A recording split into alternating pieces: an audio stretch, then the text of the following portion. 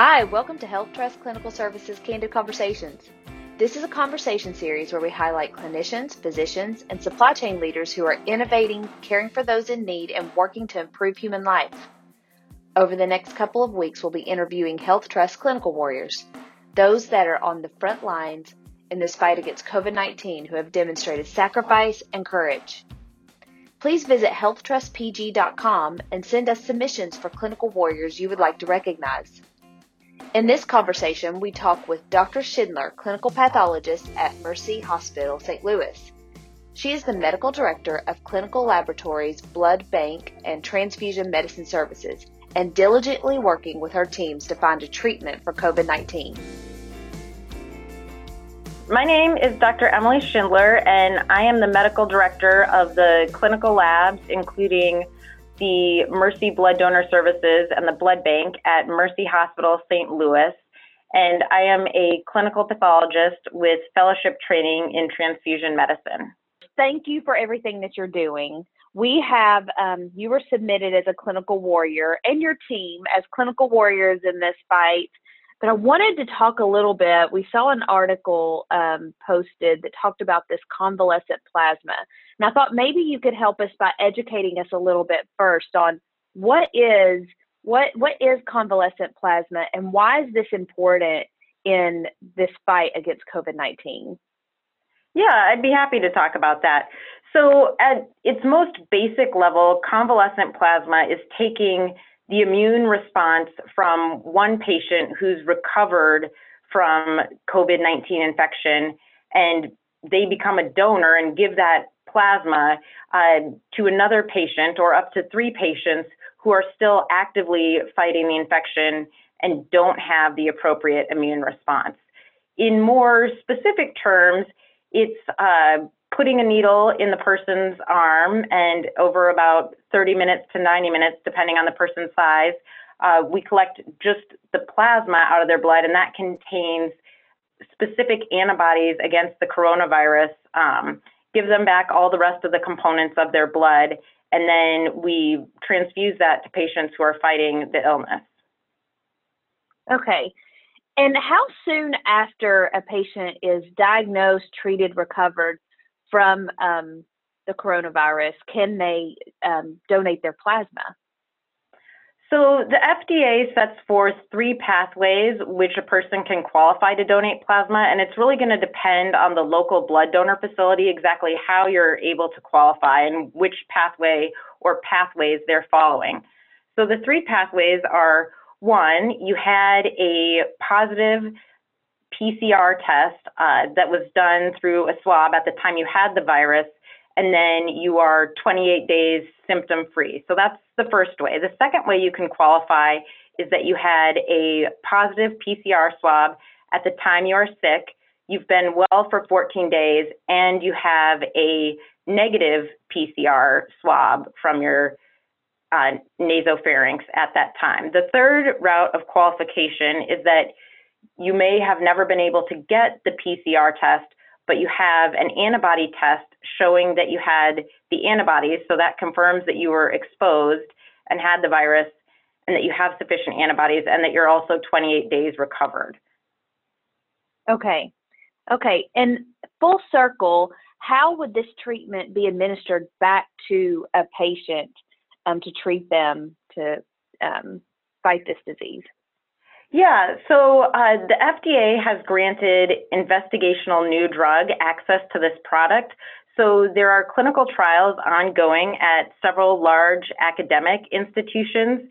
The FDA feels that there is enough promise with this therapy, and also because of the absence of other known effective therapies for COVID-19, the rest of us who aren't able to do clinical trials are able to access this investigational quote, drug, a biologic drug, through an IND with the FDA to be able to give that. And Mayo Clinic is actually administering an expanded access program that Mercy is participating through, and we are able to offer it through that program, even though we're not formally enrolled in a clinical trial.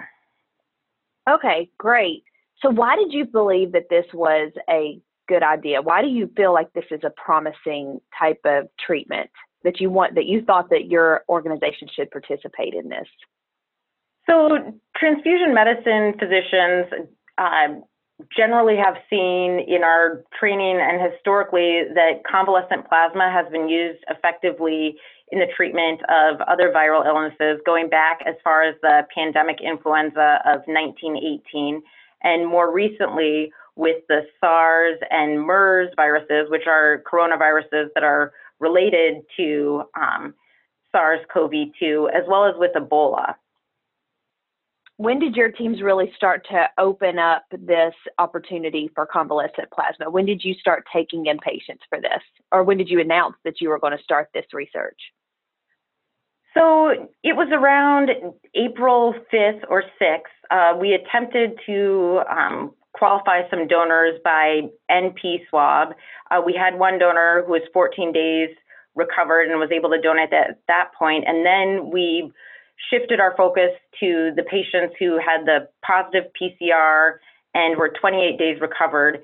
And we were very fortunate to have a huge group of patients to pull from who had gone through our drive-through testing clinics, and Mercy Research was utilized to recruit from those patients who had tested positive to see if they'd be willing to be donors. So it's really been a huge effort on the side of Mercy as a health system to link up people who tested positive with opportunities to donate in their local communities across the health system.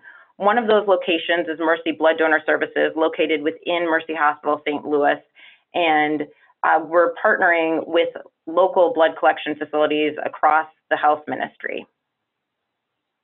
One of the things I thought was really interesting is within just a couple days, maybe 2 days, I can't remember from the article, but it looked like you had your first patient. And one of the really interesting things was that, we see you guys as warriors and heroes, but you guys named your patient as just a hero, this first patient that came in and gave and actually sent a message that, hey, everybody should be doing this, that can do this. You really highlighted that patient, and I think that's amazing, the humility that your team had to really focus on this amazing patient that came in soon. Have you continued to have that great outpouring of people coming in to want to donate? We have. It's been really exceptional. The people that our team contacts are very excited to help out, willing to help out, rearranging their schedules to be able to come in and donate this plasma as soon as they are eligible. It's really heartwarming to me to see how the community has responded to this need and really come out in force to support other people who are fighting it. And a lot of our donors, their families were significantly touched by this illness, and the donors themselves may be recovered and feel well, but some of them have family members who are still very, very sick with the coronavirus, so it's quite personal for them. Yeah, absolutely. I think one of your patients had said that they'd already lost 2 people from the coronavirus. So absolutely, I think that's just really awesome. And I'm really excited to hear that that's continued to be something that your patients have just said, yeah, absolutely, we'll give.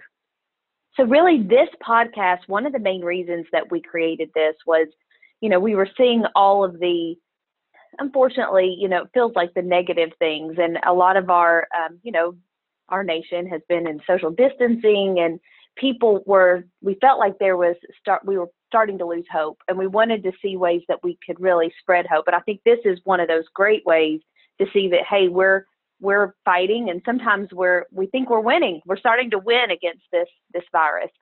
And we want to really thank you and your teams. But I wanted to see if you could share one thing, one piece of hope for others that are working the front lines every day, or our patients also. What would that message of hope be?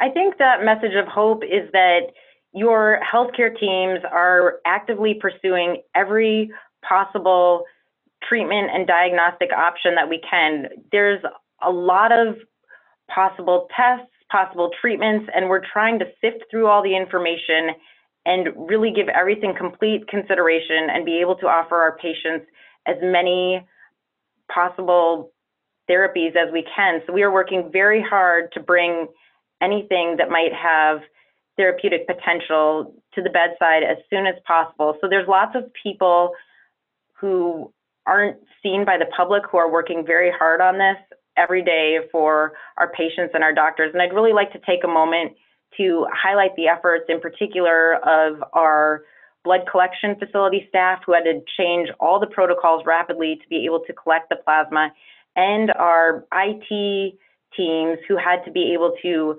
build up a lot of very complex computer systems to be able to label these products and measure everything in a regulatory appropriate way. You know, the entire health system is focused on getting things going for our patients and our doctors. So we are working around the clock to do everything we can to bring therapies like convalescent plasma and any other possible treatments that we hear about to the bedside as soon as possible. Thank you for saying that. You know, that is something that we have definitely seen. You're exactly right. This virus has shown that our healthcare system has a ton of amazing people that have come together. IT, our cleaning staff, our nutrition staff, our physicians for sure, our respiratory therapists, our imaging techs. Everyone has really come together and just created new innovative ways to do things. And you're right. We still have to do all of our paperwork. We have to keep all of our records.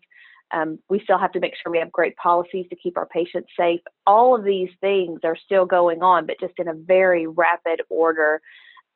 Yeah, I mean, I think for other health systems that are looking to rapidly scale with convalescent plasma, I think Mercy Health System provides a great model with how we've utilized our Mercy research team to both recruit donors and to help physicians submit to the expanded access program so as many patients as possible can get that product. You don't have to have your own blood donor facility to recruit donors and link them up with the appropriate blood collection facilities and then to help doctors get the IND they need to give that plasma. The frontline doctors are so busy and so overworked. So if our health systems can put something like this in place to support them to get donors and get the plasma, that's really going to help so many people. And Mercy is happy to share our processes with anyone who wants information about that. We want as many people as possible to be able to get this product. That is awesome. You know, Dr. Schindler, talk to your teams, but we would be happy as Health Trust. We have 1,600 hospitals across the organization that we support. You know, we would be happy to share some of that guidance on our education page if you would be willing to share that. Absolutely. Yeah, I will ask my leaders and we will get to work on that for sure. Thank you. We really appreciate that. Well, thank you for everything you're doing. We're just so proud of everything you're doing. And I love that you want to share. I think that's another thing that has come from this, and something where we as Health Trust really feel like we can see all these jewels and these best practices and easily get that information back out to the 1,600 hospitals, a third of the hospitals across the United States. And that's really how we feel like we can do our part beyond just saving lives with supplies, by really sharing information. So thank you. Thank you for being willing to share. And we'll let you get back to taking care of more of these patients. Thank you so much. Yeah, thanks so much for having me. Anytime. Really appreciate everything you guys are doing and look forward to working with you guys in the future. Please visit healthtrustpg.com and send us submissions for clinical warriors you would like to recognize.